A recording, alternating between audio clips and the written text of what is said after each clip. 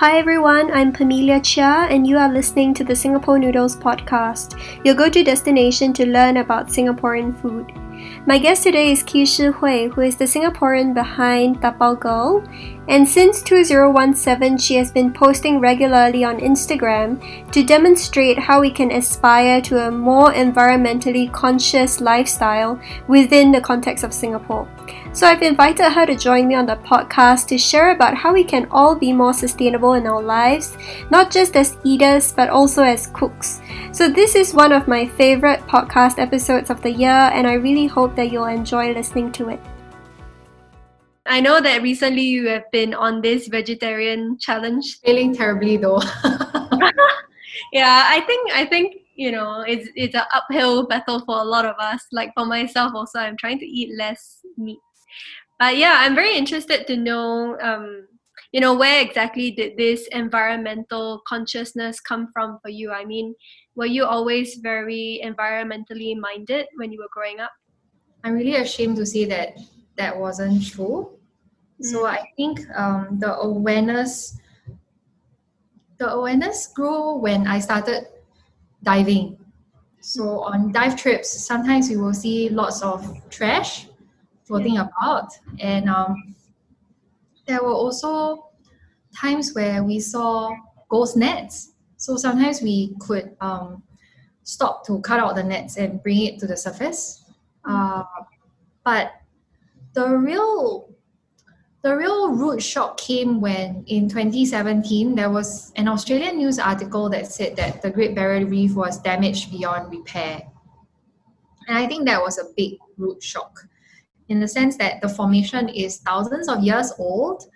So it's really unbelievable to imagine that human beings could have, through our actions, destroyed it within a short few decades. I think that was when I started in earnest to be very mindful about what my actions are, what I was putting into the environment, and how I could live in a way that is not so impactful to the environment. And was this in your school days? No, man. In 2017, oh my goodness, some quick math. Moments later, I was 35 when I had the rude awakening. Okay. Yeah. Like usually, I'm sure that a lot of us, we are very attuned to all these facts, right? Like, through the media or through what we hear in the news. But I guess a lot of us are quite desensitized to it. Or like, a lot of us, we feel that, the individual's actions and impact can be quite minute. So how did you get over that hurdle? I think in the beginning, I was really enthusiastic about what a single person could do. And that's what the Instagram account was about. It was really about keeping tabs on myself. Yeah. I'm an engineer by training, so having some data and evidence is what I felt was logical to begin to understand my own impact and to track it.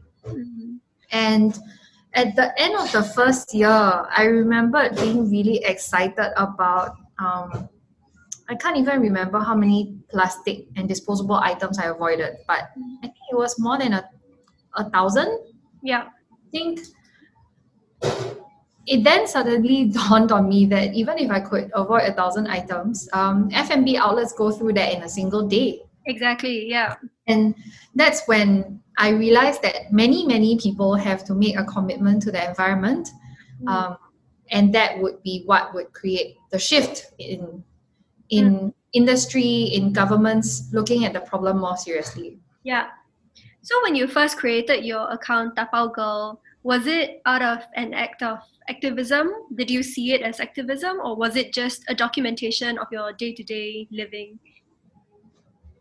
I had started on Facebook actually, and being a tech swaku, I had no Instagram account for a very long time. Yeah. And a friend of mine saw the daily journaling on Facebook and said that, hey, if you're on Facebook and your account is set to friends only, then very few people are going to learn about what you're doing if you feel compelled to talk to more people about their environmental impact. So he suggested that I try Instagram, which I finally did. And it was started with the intention of figuring out how to talk to other people in ways that are welcoming, in ways that are not so confrontational, and in ways that would invite a deeper conversation. And how often was that like a two-way conversation? I think when I think back to 2017 until now, I feel that the two-way conversations are happening a lot more now, and that's really wonderful. The conversations come from really interesting perspectives as well. So in the beginning, I had moms asking me if I need to diaper my child, what are you going to do about it? And I would then think, oh dear, you know, I'm not at that stage of life yet. So I asked some of my mom friends on these questions, and we'll be like, oh yeah, what do we do about this? And I think in all of the conversations, I try to come from a space of having tried something myself, having and only commenting if I had done it myself. And that is a more meaningful conversation than a more theoretical one, I feel. And from your interactions with these people on your social media channels, do you feel that Singaporeans, you know, do care deeply about the environment? The ones that care do. The ones that care have been doing a lot of wonderful work in terms of trying to help the people around them understand. So of course you have people who have been doing this for a really long time, like the Singapore Nature Society. They've been around talking about the Cross Island Line, what's going to happen when, you know, we try to develop that. They've been involved in conversations around golf courses, around other types of development in Singapore. And that's been really amazing. There are a lot of younger advocates like the Weird and Wild, like Earth to Dockers, like BYO Bottle, like a Tiny Warrior. It's really cool to see all these accounts, each focusing on a different aspect of sustainability. There are more Singaporeans that are beginning to get curious, and sometimes the curiosity comes in from different ways. When you look at the Fashion Pulpit, for example, it's a clothes swapping platform. And people that care about fashion might enter the sustainability conversation through that route. People who care about health, you know, you could talk to them about, hey, you know, all that plastic, all the disposables, hot food, bad idea. So I do think there are many different entryways that will allow Singaporeans to become interested. I'm quite curious because, you know, a lot of people say that the younger generation, like the millennials or the Gen Zs, are the ones who care deeply about the environment, whereas people from, say, the boomer generation might be more apathetic. But I find it interesting because the older generation are the ones that grew up with a huge sense of frugality, you know, that kind of informs their cooking. So do you feel that age really, you know, factors into the equation when it comes to talking about sustainability and caring for the environment? Age may not be the sole factor. I do think many factors impact your interest and exposure to sustainability issues. There are the stalwarts, the pioneer researchers and advocates that have been around for a very long time. They started a lot of environmental and nature-based research in Singapore. They also come from generations where maybe the advocacy is less understood because it's not so well documented. I remember my own grandmother being very unwilling to waste or to buy new things. But perhaps there is a period of time in Singapore's development where we felt that the ability to afford more things and new things is tied to our success, is tied to how well we are doing, and that maybe would have created some shifts in the way people think about spending and consuming. And in your interactions, have you come across any misconceptions about, you know, caring for the environment? Because I think now it's very hip to say that you care about sustainability and all that, but how much do we really know? Like, for example, some of my friends, they feel that, oh, as long as you throw something into the recycling bin, it considers as caring for the environment no matter how much you throw into the recycling bin. And you know that that's not true, right? So what are some of the misconceptions that you have come across? A question that I get asked a lot is, doesn't it waste more resources to wash your tabaogongs rather than to take a disposable? Yeah. So that's when we can talk about the amazing global supply chain, where your disposables get manufactured. What are the resources, the energy, the water, all of that goes into producing your disposables. Then it gets sent from the factory to the F&B shop. And when you help somebody understand the life journey that the disposable takes, suddenly the amount of resources that I spend on washing my gong becomes diminished in comparison. A lot of it is helping someone see how do the issues affect me, and how do I understand parts of the journey where I may not have clarity about as a consumer. Yeah. So that's a first myth. The second myth is that my life is very joyless. That, oh no, you have to think about the container, you have to think about whether you can eat this, not eat this, whether you can buy a new set of clothing for Chinese New Year, whether you can go shopping, whether you can order delivery. I think that's a really interesting question, because our life is the way we design it. And I think what has been unquestioned is the idea that, acquiring new things will bring us joy. But in fact, if you look at the minimalism movement, when you strip away all the things that we acquire, focusing on experiences can be very joyful. Mindful eating can be very joyful, and in being very intentional about what I consume, it also in a way helps me to appreciate what I eat or buy. You also get to save a lot of money in the process. Yeah. And so when your platform first started on Instagram, did you start bringing your tapao boxes to the hawker centers and wherever you went to collect leftovers?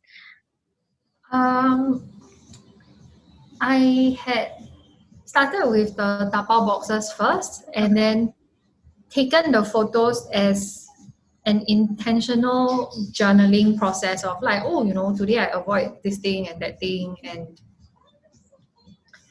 I haven't been as adventurous as some people to like eat leftovers from strangers in the hawker center. Yeah.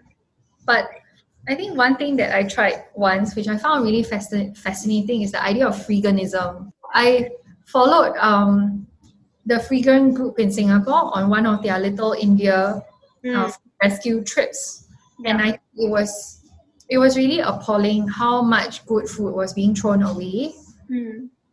That took the tapao entry point of sustainability to another level, which is thinking about what are the systemic losses that happen at the larger logistics structures in Singapore. Yeah, I think something that makes this whole situation of wanting to do better for the environment more complicated is something that you mentioned on your Instagram, and that is the intertwined nature of our culture and our heritage, as well as some of the practices that might not be that great for the environment. So I think, just now when you were talking about veganism, I thought of this article that I read about for Hungry Ghost Festival, where a lot of people will leave the offerings out on the roadside, and all these freegans will actually go and take and salvage it. But festivals like Hungry Ghost Festival, it generates a lot of waste, right? A lot of burning, a lot of food not eaten by the roadside. And previously, you also wrote about the culture of gifting mooncakes in very elaborate boxes on your Instagram. So how do you reconcile your own heritage as a Singaporean Chinese with your desire to do better for the environment? Some of the practices that we have inherited today had a very relevant cultural context back in the day. So back in the day, where we are not buying new clothes every other day, in those generations where most people were not so well-to-do, so buying new clothes at Chinese New Year was what you did, because those are the new sets of clothes that you are going to have for the entire year. So in light of that context, that practice makes sense. In terms of the Mid-Autumn Festival, I do think that the way it has developed is as much as how the rest of society develops in terms of the way we think about our buying power. So I remember once upon a time, very, very long ago, mooncakes did not always come in such fancy packaging. You could go to the bakery, you could point out what you like, and that I was remember. yeah. But recently, the mooncake buying and gifting has become a sort of arms race. And when I think about another festival like the Hungry Ghost Festival, I think the waste that happens there is much less than the waste that happens at a very structural, systemic level when food gets imported into Singapore, when it goes to the wholesalers, from the wholesalers, and it gets distributed to the supermarkets. Waste at those levels happens at a much larger scale, but because it's all commercial operations, it's not something that consumers think about or even are aware of. So for example, by the time you go to your supermarket, they would have filtered away some of the ugly produce that the wholesalers sent them. At the end of the night, when fresh food has expired, they need to throw it away. They have to get rid of all of that. That's all the stuff that happens behind the scenes that the consumers may not think about. Yeah. Yeah. And I recently saw this post on your Instagram. Okay, it was a while back. I was actually going through your Instagram post, and it was about your wedding day, and you talked about how you faced a lot of internal pressure that you placed on yourself, to have all these wonderful things like balloons and props, but in the end you decided to do away with them, and you said there was quite a difficult process for you. So can you tell me a little bit more about that? I think like many women, some of us have some vision of what our wedding day could be like. And when I actually had to make those decisions, it was about sitting down and thinking about how essential all the extra items really were. Yeah. And if I started from the heart of it, which is two people coming together to want to commit to each other for the rest of their lives, then many things are non-essential. The decorations will be used for a very short time. Those are non-essential. Wedding flowers that would also only be used for a very short time, that also became less essential. Yeah. And the process of stripping things out was quite challenging, but it was a conversation that allowed me and my husband and then fiance to think about what was truly important in our wedding. So when you go to some weddings, you get a really nice program booklet with a lot of stories and photos. We decided, okay, never mind, we can do a website. Yeah. And that also helps us to cut down on the waste. So there was a lot of thinking and sourcing. So for example, when we spoke with our coffee vendor, we asked them about bringing in proper ceramic cups and glass cups. Oh, wow. And it was really interesting because many of the coffee vendors that I spoke with, one of the specialties is that, they tell you like, this is a specially designed disposable, which will be stamped with your wedding logo, which we can design for you. And that's an additional service, which I can imagine in the context of branding and marketing. That's actually very attractive, right? To have your very own visuals customized for your own wedding. I get how special it makes somebody feel. So then it is then about weighing which value is more important to us as we prepare for the wedding. And that became very meaningful because we also talked about our decisions with our friends, the people around us, like, hey, do you think it's weird that you're not going to get this like wedding favor that you might just like park somewhere and not use it again? So we decided to buy little jars of honey from the Minds Bake Shop. And Minds provides a lot of work opportunities for people with special needs. So it's about thinking, where can we go to make the wedding even more meaningful if we took a step away from what are the existing options available out there. That's so true. I think, Lex and I, we recently, well, not so recent, I think 1 or 2 years ago, we had our wedding. And I think that was something that we wanted to do away with, like all the props, because I just thought that it was so wasteful to just, first of all, you're spending so much time making these things that you're just going to use for one night and throw away. And like, there's no longevity for any of that. But something that we really wanted to do but couldn't implement was going meatless for the wedding, because I feel that meat eating definitely can lower your carbon footprint, right? But the thing is, it's so difficult in Singapore because meat is so symbolic. What was your thought process on that? I think we tried to explain to some relatives that cared very much for things like shark's fin. Yes. We took that off the menu. We tried to explain as best as we could. So not everybody would understand. Yeah. But I think we tried to stay true to, at least that. It was not possible to omit meat from the entire menu. And I think what we tried to do was to discuss options with the restaurant.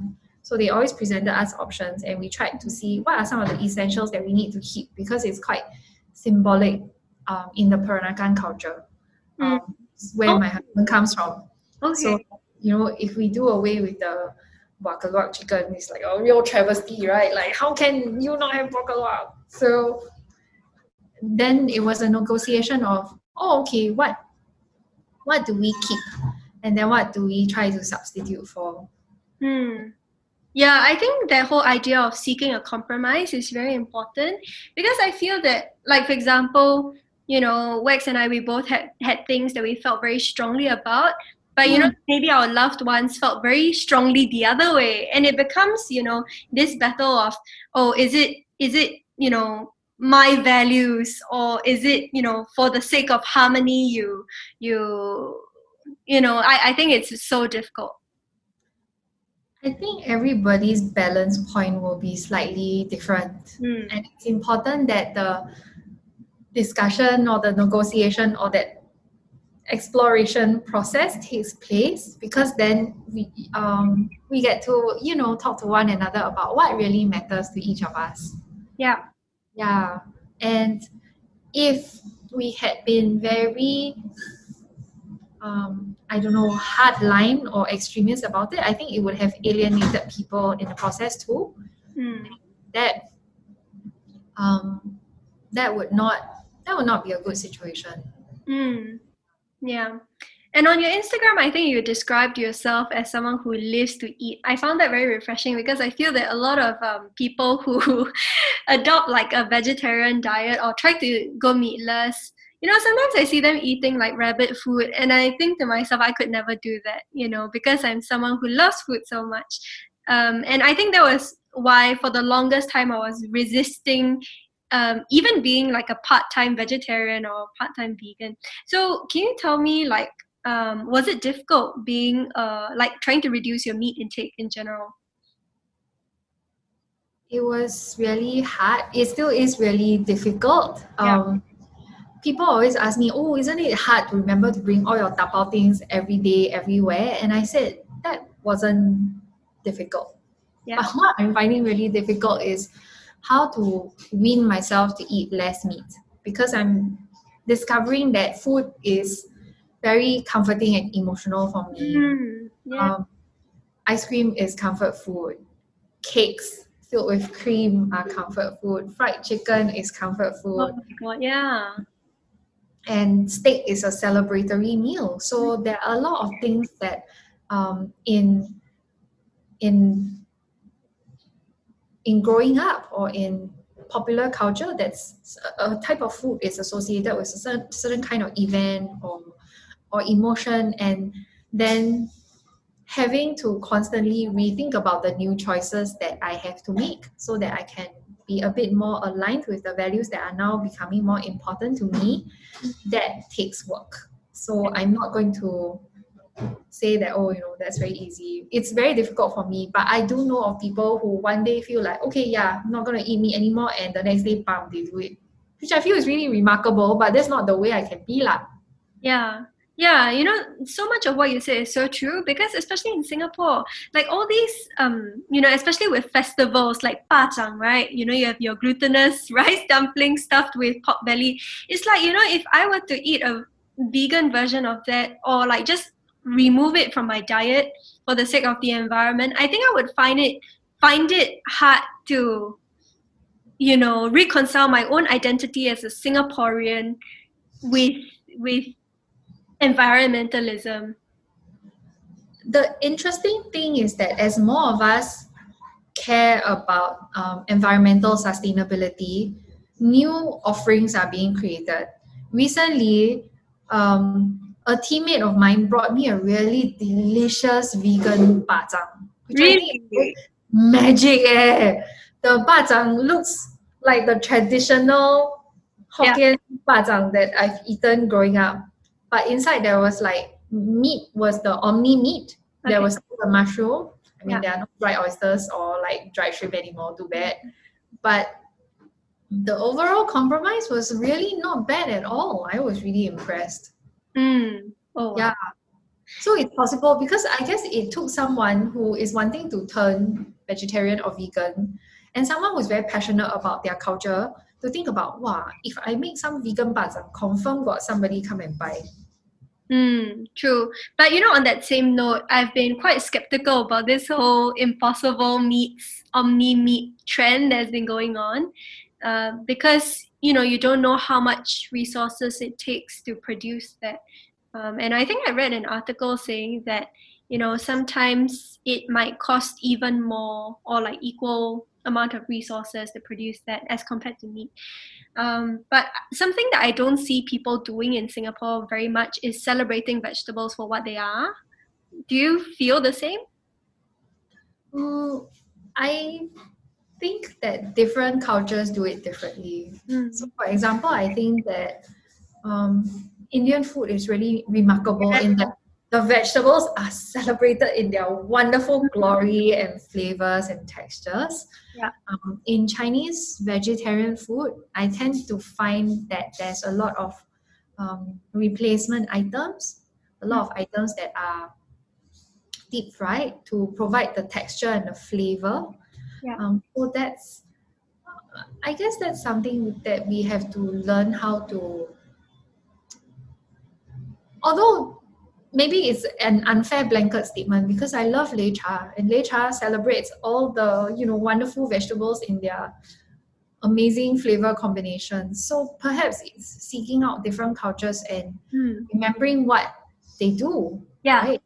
I love what you're saying, because I feel that for so long people have seen vegetarianism and veganism as this Western trend, when actually there's so much to tap into if you think about like Asia's history with vegetables and with veganism or vegetarianism.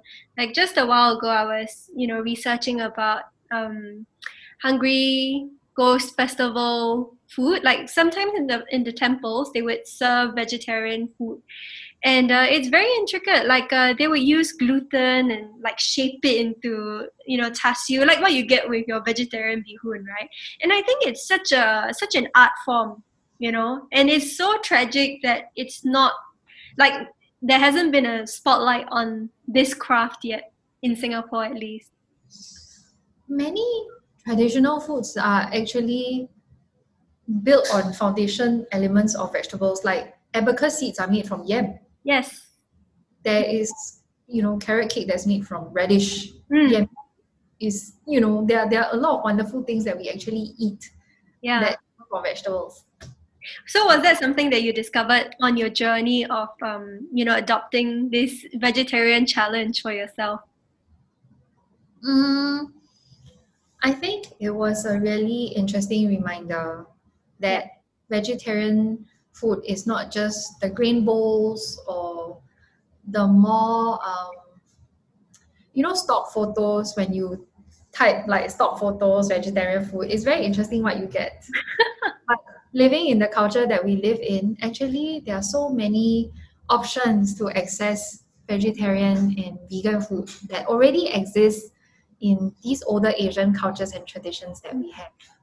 So can you tell me about some places that you go to for a good, like, meatless meal in Singapore? There are plenty of amazing Indian restaurants Yeah. that you can go for meatless meals. I'm not very good at names and places because I'll just be like walking down the street and I'm like, wow, this looks very interesting. Let's go and eat here. Yeah. Yeah. Have you ever been to Fortune Center? I heard that it's like a heaven for, like, a haven for all these vegetarian dishes. But I've never been personally. There's this place that sells mushroom noodles. They are Okay. really amazing. Mushroom. In Fortune Center. So the sauce is a very thick, umami, like lots of flavor, and all of that are just mushrooms. Oh wow, that sounds amazing. It's Yeah. super tasty. Yeah. I saw someone post about this what was that? Vegetarian orlock in Fortune Center, and I was like, oh Oh, my god, that's so interesting. wow. I wonder what they will replace the oyster element with. Yeah, no idea, man. But it was like when I first came across it, I think it was on Beyond Shen's Instagram, and he said it was his one of his favorite orlocks in Singapore. Oh, Yeah, so I have been super intrigued about that. So, I was wondering, what are some tips that you can give our listeners who want to be more environmentally conscious in the local context, as an eater or as a cook? I guess you can start first with being very clear about the reasons why you're embarking on this more environmentally sustainable journey. Mm. Um, if it comes from a space where you are very clear about what the objectives are, it gives you a lot more tenacity to get through a habit change, because changing habits are difficult. You don't know what emotions are associated with some of your daily routines, and when you begin to shake up the habit, then you realize, oh, actually when I go for coffee at 3 o'clock, it's a break for me out of the office, and that is very important to me. So having clarity about that is important. When you are choosing what to eat, it can be setting very small achievable targets for yourself that would encourage you rather than make you feel very disempowered. So I've gone the route of going cold turkey, like just taking meat out of my diet, and that was a very unhappy season for me. And I found that didn't work at all. Like swinging all the way to the extreme didn't work. Mm. But what is working well for me is setting really small goals, like, oh, okay, maybe every Monday I go meatless, or maybe I start with not eating red meat first for this period of time. Maybe I replace the red meat with white meat. Maybe I eat less seafood. So find something that is not so painful for yourself to sacrifice. And after a while of getting used to that, maybe you can introduce another new element, so it doesn't feel that too many things are changing all at once. Mm. Yeah. There is also this app that I like. It's called A Billion Veg. Oh, okay, I've come across that one. Yeah, and what's really cool is that you can use A Billion Veg and go and follow other Singaporeans who are on the app and see where are the delicious looking places they are eating at. And that's been really encouraging to look at all the nice photos of their recommendations and the food that they are eating. Yeah. And what about in terms of tapao containers? Do you normally carry tapao containers in your bag, or like a flask, like for hawkers to fill up your your containers when you go to the hawker center? I try to think about what my lifestyle is and to set up the structures to help me. So for example, now I'm working in the office again. So there's a full tapao set in the office. So now I try to carry stuff in my bag, and that helps because I won't feel like, oh, I'm going to forget it today. Yeah. So it can be very useful to think about what are the structures that already exist, because at workplaces, right, people already have mugs. So it's not so difficult to take the mug out to the kopitiam and tell the auntie, hey, you can put my coffee here rather than giving me the plastic bag. Yeah, and how do they normally respond? Do they, do you normally get a lot of weird stares or like negative comments from the hawkers? It's gotten much more acceptable. And I think what's been really helpful was there are many accounts that work on helping hawkers understand. So like BYO Bottle, she's going around explaining to hawkers like, hey, this is what you can do. This is how you can onboard. This is what you can do to support your customers that might want to be a BYO. So it's an issue that got talked about a lot more. Ironically, last year during circuit breaker, people were running out of disposable containers because so many people were buying takeaway, and then there was a whole conversation around, hey, actually you can bring your own tingkat when you are taking the food back home. Yeah. Oh, to be honest, I've never tried that. I've never brought my own containers to the hawker center just because I've never seen anyone do it, and I never ever had the idea to do it until I came across your account. But yeah, most of the times I don't carry a takeaway container with me or like a reusable cup. And then when I'm out, say with a friend or with Wex, we come across like a, say, bubble tea stall. And like Wex, who is more like, environmentally conscious than I am, he'll be like, no, you can't buy bubble tea because today you didn't bring your reusable cup out. So, I think maybe carrying the containers around does help because you can never anticipate when you might need it. That's true. So in the beginning, I did have a lot of items in my bag. That was when I was not working out of an office so much. Yeah. So having all manners of containers really helped with contingencies. But I also realized that it made me more careless about the amount of food that I was eating. So I noticed that I snack a lot. And sometimes without my containers, it just means that, I snack less. And it then makes me wonder like, this moment that I'm trying to step out to buy some buns from the bakery, am I really hungry? Or am I just frustrated at where I am for this particular piece of work and I just need to step out for some fresh air? And it's been very helpful in terms of thinking about, where are my habits driving me unconsciously? And when I take a step back to look at it consciously, what am I learning about myself? Thank you so much for talking to me. It was really lovely. I really enjoyed talking to you. You're welcome. See you soon. Maybe at home over a meal. That wraps up another episode of the Singapore Noodles podcast. My guest on this show was Khee. You can find her at Tabaogirl on Instagram to follow her on her zero waste journey.